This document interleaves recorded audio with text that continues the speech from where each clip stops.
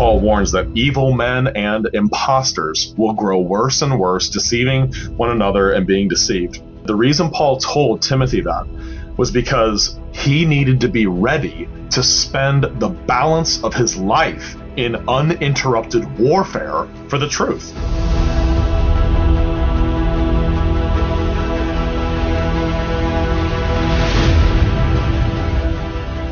The most dangerous people alive today are always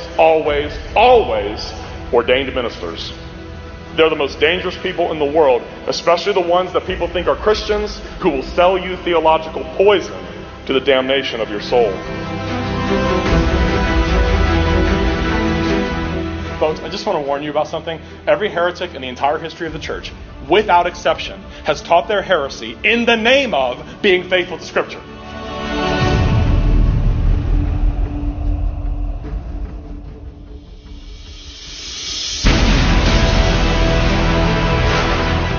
What happened when Jesus was nailed to the cross? That was the day of wrath. That was the day of judgment. That is the day of final salvation. Brought back in time and applied to us once for all at the moment of our effectual calling, when we repent and believe and are united to Christ.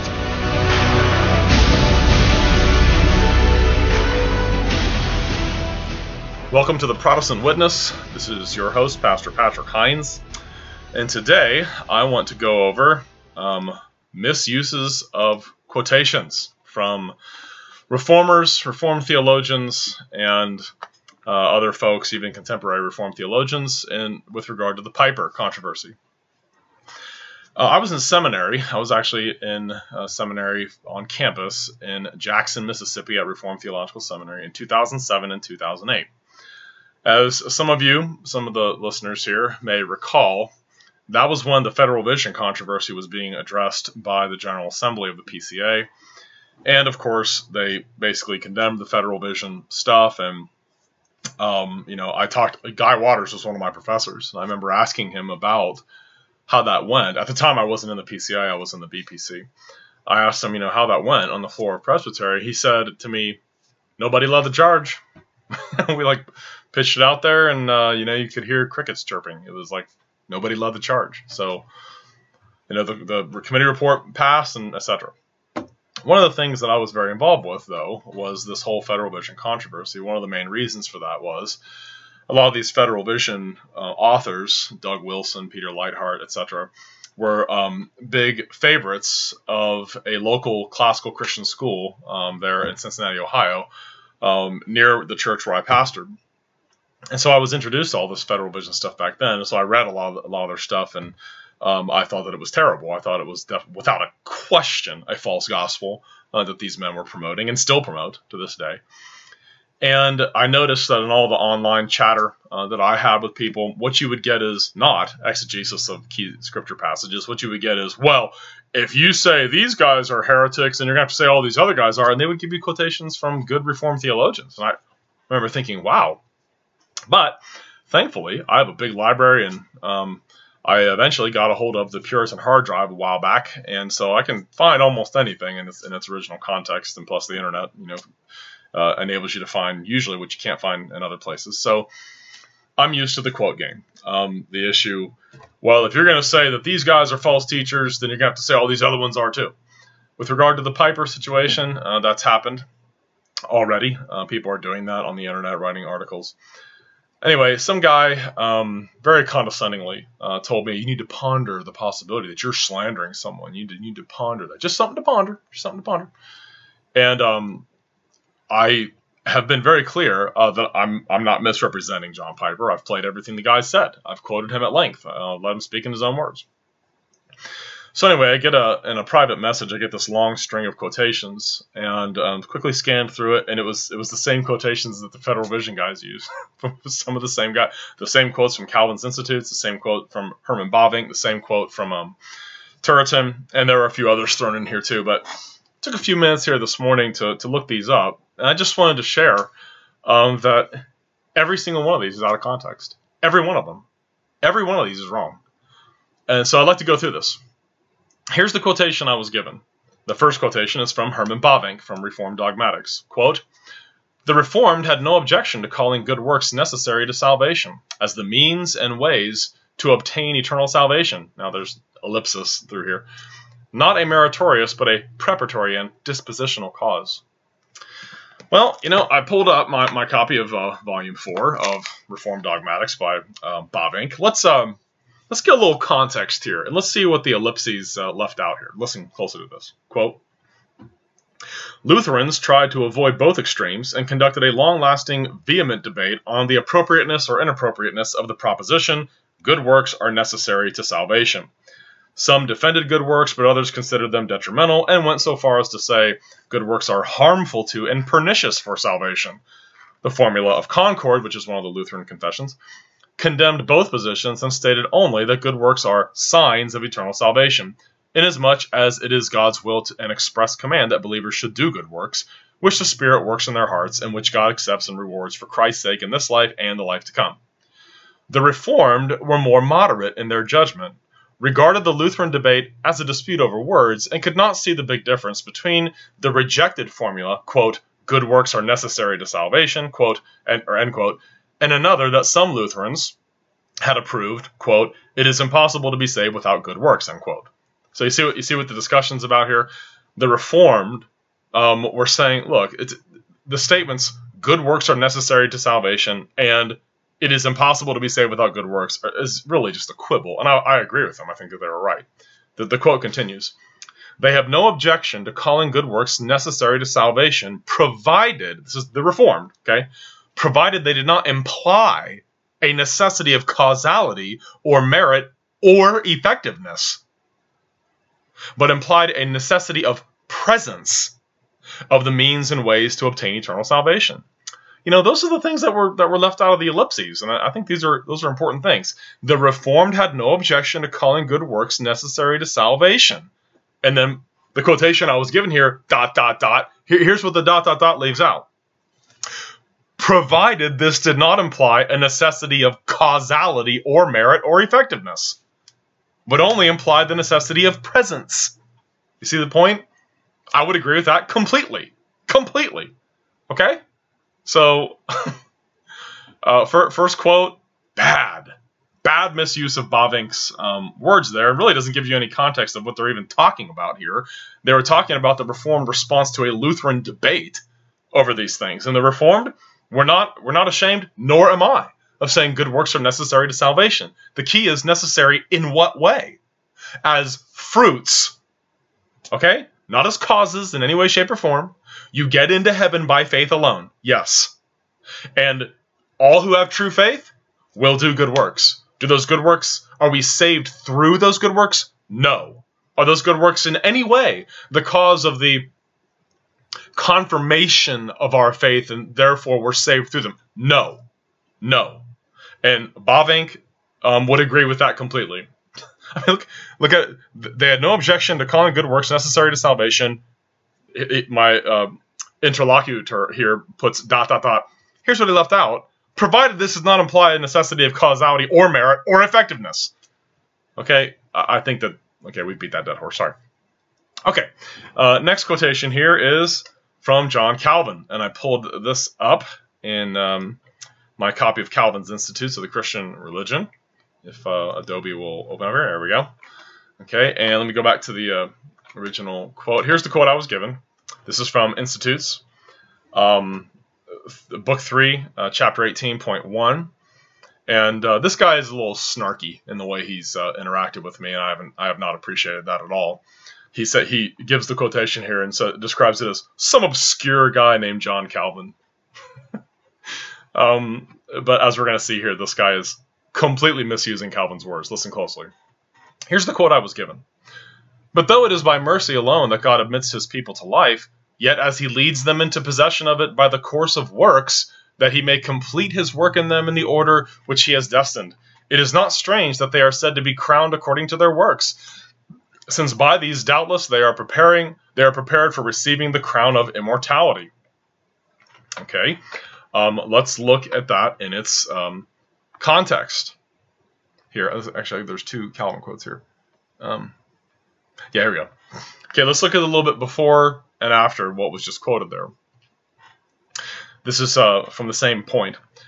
The statement that God will render to every man according to his works, Romans 2:6, is explained with little difficulty, for the expression indicates an order of sequence rather than the cause. Did you catch that?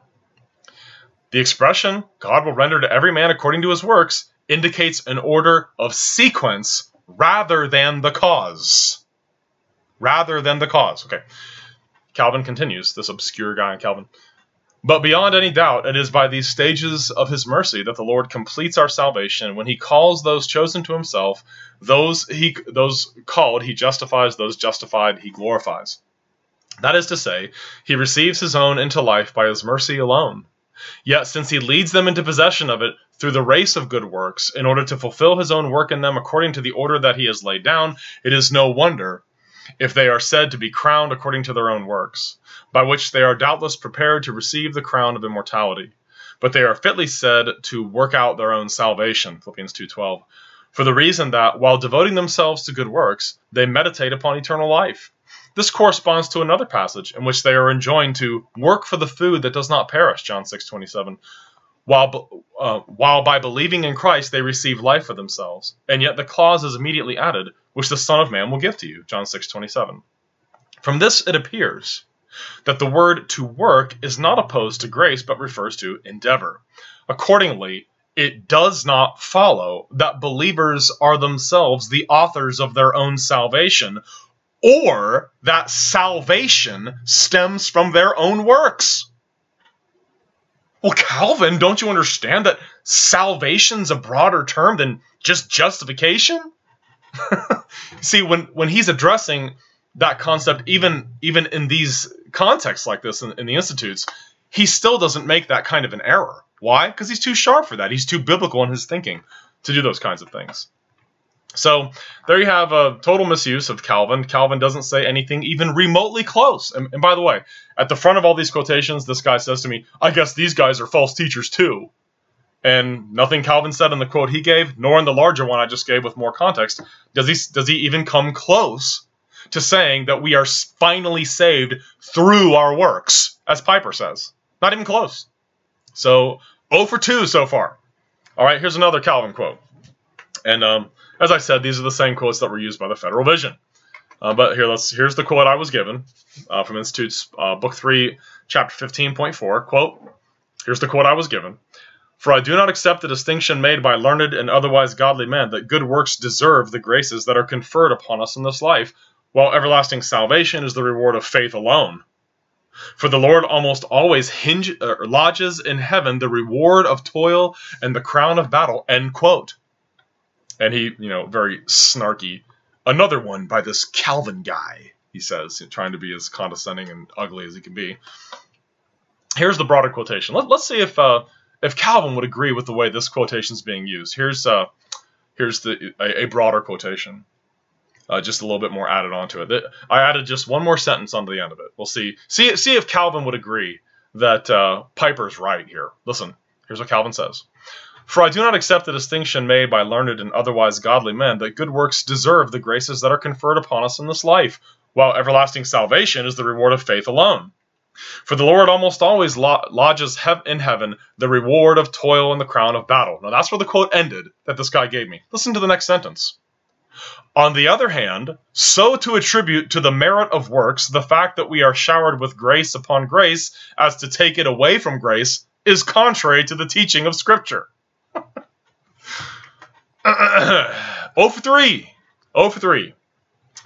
Okay, next quotation. John Davenant's Treatise on Justification.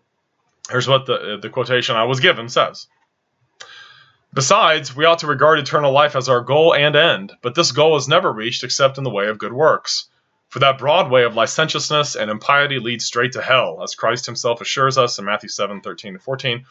It being understood then that we are seeking the kingdom of heaven, we must necessarily enter upon the way which leads to the kingdom of heaven, the way of good works.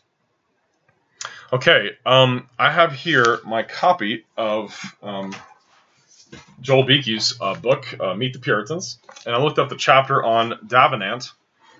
Just listen to this, just a little bit about the guy. Quote, regrettably, Davenant held to hypothetical universalism, a mild form of universal redemption, attested to not only by James Ussher and Richard Baxter, Baxter is a whole other anomaly here, but also by Davenant's A Dissertation on the Death of Christ, which he finished shortly after leaving Dordrecht. He was a British delegate to the Synod of Dort. This treatise presents the view that Davenant defended at the Synod. Ultimately, Davenant and the English delegates won Synod over to the view that the debate on redemption must be worked out in terms of both sufficiency and efficiency, i.e. that Christ's death was sufficient in terms of its intrinsic worth to save 1,000 worlds, but was efficient or efficacious only for the elect. Davenant's views went further, however, claiming that the Father and the Son had a conditional intention to save all, though that condition was not absolutely efficacious. Yikes. Just thought I'd bring that out. I have the sneaking suspicion that the guy that sent me these quotations has never read any of these works. Well, maybe a couple of them. I have a feeling that these were pulled from a quote book or a quote page on the internet or something like that. I just do not get the impression that these individuals were actually read in their own contexts and things like that. Let's see. I found John Davenant's treatise on justification and found the exact quotation here. If it will pull up here on the internet. Is the internet still on? There we go. Here's what Davenant says. I'd like you to hear just a little bit more. I actually agree wholeheartedly with what he says here. And what he says is not even remotely close to what Piper says. Not even remotely close. Here's Davenant's words, quote, "Besides, we ought to regard eternal life as our goal and end. But this goal is never reached except in the way of good works. For that broad way of licentiousness and impiety leads straight to hell, as Christ himself assures us. It being understood, then, that we are seeking the kingdom of heaven, we must necessarily enter upon the way which leads to the kingdom of heaven, the way of good works." And that's where the quotation I was given ends. But let's keep reading. "Moreover, every Christian, in framing his life, ought to have respect not only to the glory of God and his own salvation, but to the advantage of his neighbor also. Now, we help our neighbors by our good works. On the contrary, we injure and afflict them by evil and ungodly works. In order, therefore, to attain this object, we must necessarily perform good works and avoid evil ones, according to that saying of the apostle in Romans 3:10, charity worketh no ill to his neighbor. And 15:2, let every one of you please his neighbor for his good to his edification. In short, it behooves the pious and prudent Christian to aim at having in himself a testimony of the true faith and of his effectual calling, and thus a seal of the eternal salvation prepared for him. According to that admonition of St. Peter, giving diligence to make your calling and election sure," etc., etc. Okay, so what is Davenant talking about here? Making your call and election sure, that those who have eternal life will walk in the way of good works. Is there anything in here about being finally saved through works? No, nothing. Not even close. Not even close. Let's see, how many quotes is that now? 1, 2, 3, 4. 0 for 4. 0 for 4. All right. Now we go into Thomas Goodwin. I pulled up volume 7 of his works here. And here's the quotation that I was given in the message here. Here's Thomas Goodwin. Here's the quote I was given. "Neither is it anywhere said that God will judge men according to their faith only." I guess Goodwin's denying justification by faith alone. Of course not. Listen carefully to him. "Nor will it be a sufficient plea at the latter day to say, Lord, thou knows I believe, and I cast myself at thy grace. God will say, I am to judge thee so as to every one shall be able to judge my sentence righteous together with me. Therefore show me thy faith by thy works. Let me know by them that thou fearest me. For as I did judge Abraham and gave thereupon a testimony of him, so I must proceed towards thee. And this God will do, to the end that all the sons of Israel, yea, the whole world, may know that he justified one that had true faith indeed." Is that even remotely close to what Piper says? No, not even close. What's he saying? That's a beautiful exposition of what James chapter 2 is talking about. No one's profession of faith is justified by saying you have faith. By the profession, it's only justified by works. It can't be justified by anything other than that. Okay, let's keep reading here. He goes on in the very next sentence that's not quoted. "So then, Paul judging according to works, and James his justification by works, are all one, and are alike consistent with Paul's justification by faith alone. For in the same epistle where he argues so strongly for justification by faith without works, also declares he would judge every man according to his works. He doth so to the good. Verse 7, to them who by patient continuance in well-doing seek for glory, honor, and immortality, eternal life, as well as to the bad he pronounceth the contrary judgment in Romans 2, 8, and 9. But unto them that are contentious and do not obey the truth, but obey unrighteousness, indignation and wrath, tribulation and anguish upon every soul of man that doth evil, of the Jew first, and also of the Gentile. Now then, to proceed in the exposition of James, thou seest how faith wrought with Abraham's works, which imports first that his faith was a working faith, which is the principal point that James drives at, and secondly, that his works did proceed out of faith, and so were accepted. Thus in Hebrews 11:17, by faith Abraham offered up Isaac, says the apostle there, and by works faith was made perfect, that is, declared and manifested to be true and perfect faith. Thus we are said to bless God when we show his blessedness. Okay, so faith is shown to be true faith, which alone gets us into heaven by works. A man's profession of faith is not justified by his saying he has faith, it's only justified by his actions. And that's exactly what Goodwin does an excellent job pointing out. That's a very, very useful exposition of those things. Okay, now we're on to Michael Horton. And by the way, I personally contacted him, and he is not happy with the way that his words are being used, just FYI. I'm not going to go in any more of it than that, but he's not happy with the way that his words are being used with this whole Piper thing. Okay, first and foremost here, these are very short quotations from Horton. There's two of them in a row here. He says, quote, this is the quote I was given, too often we use justification and salvation interchangeably, so the suggestion that we are justified without any condition other than faith leads some to conclude that it is the only condition of salvation, end quote. One sentence. Well, I guess Horton would say initial justification is by faith alone, and then final salvation is by works. Is that what he would say? Here, listen to the other quotation that was given. This is the quotation from Horton. Quote, the New Testament lays before us a vast array of conditions for final salvation. Not only initial repentance and faith, but perseverance in both, demonstrated in love toward God and neighbor, are part of that holiness without which no one shall see the Lord. Such holiness is not simply definitive. That is, it belongs not only to our justification, which is an imputed rather than imparted righteousness, but to our sanctification, that inner renewal by the Spirit, end quote. I guess Horton's Roman Catholic. He thinks that we're saved by our inner renewal. Maybe that must be what he means. Well, I pulled up my Kindle version of Introduction to Covenant Theology, which is not responding right now. That's not cool. I really need it to... There we go. Okay. Hello. I need to navigate here. Up. It's not responding. There we go. All right. Okay, listen closely here. There's the thing. The New Testament lays before us a vast array of conditions for final salvation. Not only initial repentance and faith, but perseverance in both, and that quote I just gave you. But let's see what Horton goes on to say here. Jesus made it amply clear that the sheep will be distinguished from the goats on the last day by marks of their profession. It is important to remember, however, that the sheep are apparently unaware of their having fed the hungry, clothed the naked, and cared for the poor and those in prison, while the goats insisted that they had. Holiness, which is defined by love of God and neighbor, is usually something that is seen by others rather than by us. Nevertheless, it is the indispensable condition of our glorification. No one will be seated in the heavenly banquet who has not begun, however imperfectly, a new obedience. That is exactly true. Now notice, Horton is not saying we are saved through that new obedience, or by that new obedience. Okay? He's not saying that, and therefore, there's no agreement between this and what Piper's saying. Horton continues. There are those who have once been enlightened, baptized, here, this is his interpretation of Hebrews 6, 4, and 5, who have tasted the heavenly gift, the Lord's Supper, have shared in the Holy Spirit, have tasted the goodness of the Word of God and the powers of the age to come, who nevertheless fall away. Does this not seriously compromise the good news of an unconditional promise that we have labored to distinguish from a covenant of works? This is a terribly important question, especially since there seems to be so much confusion in our day over how to take these sober warnings in Scripture. The first order of business is to re-examine careful distinctions. Exactly.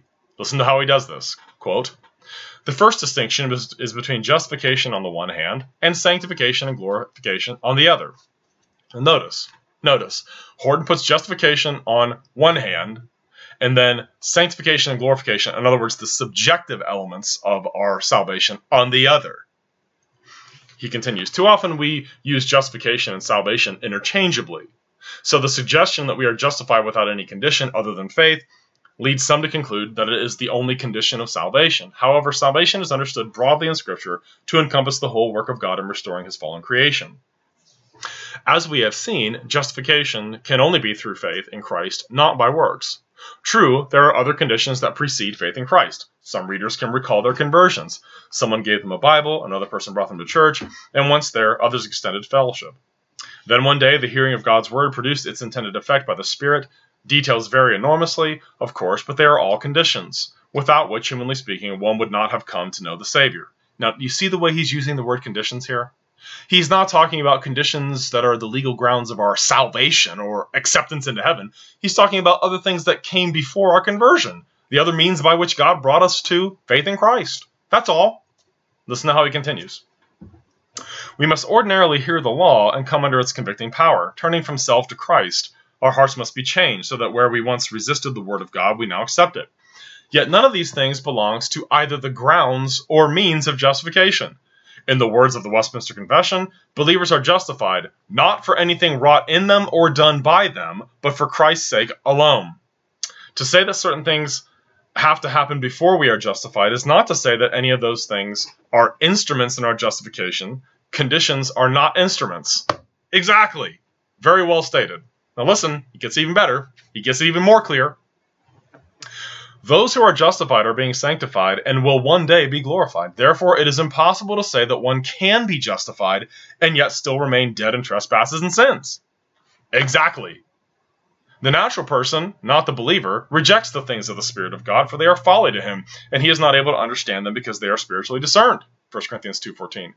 Everyone who is buried with Christ in the likeness of his death is raised with him in the likeness of his resurrection. Romans 6:4 and 5. Returning to spiritual blindness and death is an impossibility for those who are in Christ. It is in this light that we can say that only those who are being sanctified will be glorified. That inward holiness that God requires is not to be confused with justification, but it also cannot be separated from it.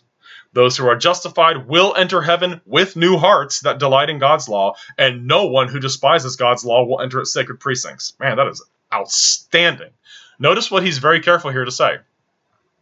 He is not saying those who enter heaven do so by their new hearts and because they don't despise God's law. He's not saying that. But he is saying what I would say and what the Bible says and what the whole Reformed tradition says. It's impossible for a person whose heart has not been renewed to enter heaven because God always does that in the heart of every person he justifies. That doesn't mean that that's the means or the grounds upon which we get into heaven. Horton continues, this is the last thing I want to read from him here. Second, we must distinguish between conditions within a law covenant and conditions within a promise covenant. The law could command, but it could not give what it required. That was not its purpose. Galatians 3:21, that passage says it was added because of transgressions. It could only declare those who fulfilled it to be righteous before God. To speak of conditionality in a law covenant, then, is to follow the formula. Do this and you will live. Fail to do it and you will surely die. Here, the law promises blessing upon fulfillment of the covenant's stipulations.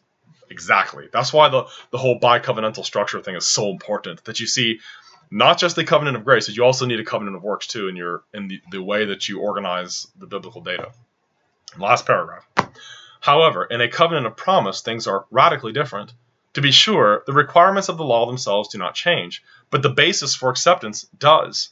In Jeremiah 31, God one-sidedly pledges to replace our stony hearts with hearts of flesh and to write his law on them, so that we will delight in his commandments. But this itself is the result of his having forgiven us of all our sins by grace alone. Everything that God requires in this covenant is also given by God. It is not simply the case that he promises to forgive our sins and then leaves us to sort out our own stony hearts and rebellious ways. The salvation that he promises and provides is total, leaving nothing for us to achieve through our own strength. Not only justification, but regeneration, sanctification, and everything requisite for our being glorified has been included in this unconditional promise. Exactly right. Very, very, very well stated. Now, I'd love to just kind of keep reading here. Horton's one of my favorite authors when it comes to this kind of stuff. I think he's outstanding. But to say that Horton's teaching initial justification by faith alone and then final salvation by works or through the fruits of our faith, not even close. He is not even close to what Piper's saying. Mark Jones, quote, I firmly believe with all my heart that we are justified as we will ever be when we first believe. We cannot lose our justification. When Christ returns, we will enter heaven based purely on the imputed righteousness of Christ. Amen. Along the way to heaven, we will do good works that God has prepared for us in advance to do. Amen. That's Ephesians 2:10. These works are not optional. Exactly right. Put to death the deeds of the body and you will live. Romans 8:13. But they do not have the merit to justify us before God. They are simply the path we walk on to eternal life. Exactly. Exactly. Exactly. And that is not what John Piper is saying. Richard Phillips, we must persevere in our faith if we want to be saved, and perseverance is not possible without holiness. If we do not strive against sin, we will be overcome and will not finish the race. That's an excellent statement, and I wholeheartedly endorse it, and it has nothing to do with what Piper says at all. Okay, the next quote, Francis Turretin, Institutes of Atlantic Theology, topic 11, question 23. Hence arises the necessity of good works to glory, not of merit, but of means. No one can be glorified in heaven who has not been sanctified on earth by the pursuit of holiness and obedience to the law. Okay, this is, let's see, where's my copy of Turretin? Here's my copy of this volume. This is volume 2 of Institutes of Atlantic Theology. Now, what is this passage talking about that's being quoted here? This passage is talking about, it's one of the numerous points in answer to the question, the abrogation of the moral law. That's what the 23rd question is about. Whether the moral law is abrogated entirely under the New Testament, or whether in a certain respect it still pertains to Christians. The former we deny, the latter we affirm against the antinomians. So what's this whole section addressing? The fact that the moral law is still binding upon Christians. Think about it. If it wasn't, what would be our guide as far as how we're supposed to live a godly life now? That's one of the things he's pointing out here. That's why he says, hence arises the necessity of good works to glory. Not of merit, but of means. No one can be glorified in heaven who has not been sanctified on earth by the pursuit of holiness and obedience to the law. In other words, here, let's get the larger quotation here. This is point number 5 under point number 6. Excuse me. Under question, the 23rd question here. With respect to grace, now conferred upon us here, which demands that obedience as the fruit of that seed, gratitude for benefits received. You see what he's doing here? Why do we know the law is still binding upon us? It's the way we show our gratitude to God. It's the way that we express gratitude and thankfulness to him for his grace by which he has saved us. Also, if the moral law was not binding upon us as Christians, why would we need a Savior? The whole reason we need a Savior is because the law can't be set aside. He continues, and the mark at which it aims, as is evident in election and redemption and calling and justification and regeneration, with respect to the glory which we expect, to which the obedience due to the law stands related as a means to the end, without which we cannot attain to it, the way to the goal, the seed to the harvest, and the first fruits to the mass, yea, as the principal part of happiness. Hence arises the necessity of good works to glory, not of merit, but of means. No one can be glorified in heaven who has not been sanctified on earth by the pursuit of holiness and obedience to the law. That is exactly true, and that is not what Piper's saying. Now, I have a feeling this fella, like I said, has not read this. I would like to challenge folks to something. Soli Deo Gloria, publishers, I think that's who did it, is it? Or, I'm sorry, it's Presbyterian and Reform, excuse me. This right here. You want to see what Francis Turretin believed about how you can get to heaven and not hell? This is the book you need to read. Now, my copy of it, I've got it all dog-eared and little tabs everywhere. You know why I did that years ago? Because I was tired of listening to people quote him and make it sound like he was a Federal Vision guy. And so I just wanted to read this quote here from Turretin. And you tell me what you think about how he thinks we get into heaven, how we get past the judgment of God. Here's what he says here. This is page 11. Quote, but the question is whether that inherent righteousness, such as exists in believers on earth, enters into our justification, either as its cause or as a part, so that it constitutes some part of our justification and is the meritorious cause and foundation of our absolving sentence in the judgment of God. So you see what he's asking here? He's asking the very question that this misuse of his quotation is trying to use him to support. Now listen to how he answers it. Romanists, as they pretend that justification consists of two parts, remission of sin and internal renovation of the mind, so they assert that the cause on account of which God justifies us is the righteousness of God, which, infused into us, constitutes us internally righteous. For although they do not appear to exclude entirely the righteousness of Christ, inasmuch as they hold that by it he merited that God should communicate to us by the Holy Spirit internal righteousness, and thus it is a condition of the formal cause, still they maintain that the right to seek life depends upon inherent righteousness, and that on account of it, God justifies us. I don't think he'd be cool with the way his words are being used here. Here's another quotation from him. On the other hand, the Orthodox think far differently. For although they do not deny that inherent righteousness was purchased for us by the merit of Christ and by his grace conferred upon us, so that by it we are and can be denominated truly just and holy, still the Orthodox, Christians, Reformed people, deny that it enters into justification in any way, either as a cause or as a part, so that justification may be said to be placed in it, and by and on account of it, man may be said to be justified before God. For the righteousness of Christ alone, imputed to us, is the foundation and meritorious cause upon which our absolutary sentence rests, so that for no other reason does God bestow the pardon of sin and the right to life than on account of the most perfect righteousness of Christ imputed to us and apprehended by faith. I don't think it could be any clearer. Although let's see here. I've got more stuff underlined. Hence it is readily gathered that we have not here a mere dispute about words, as some falsely imagine, but a controversy most real and indeed of the highest moment.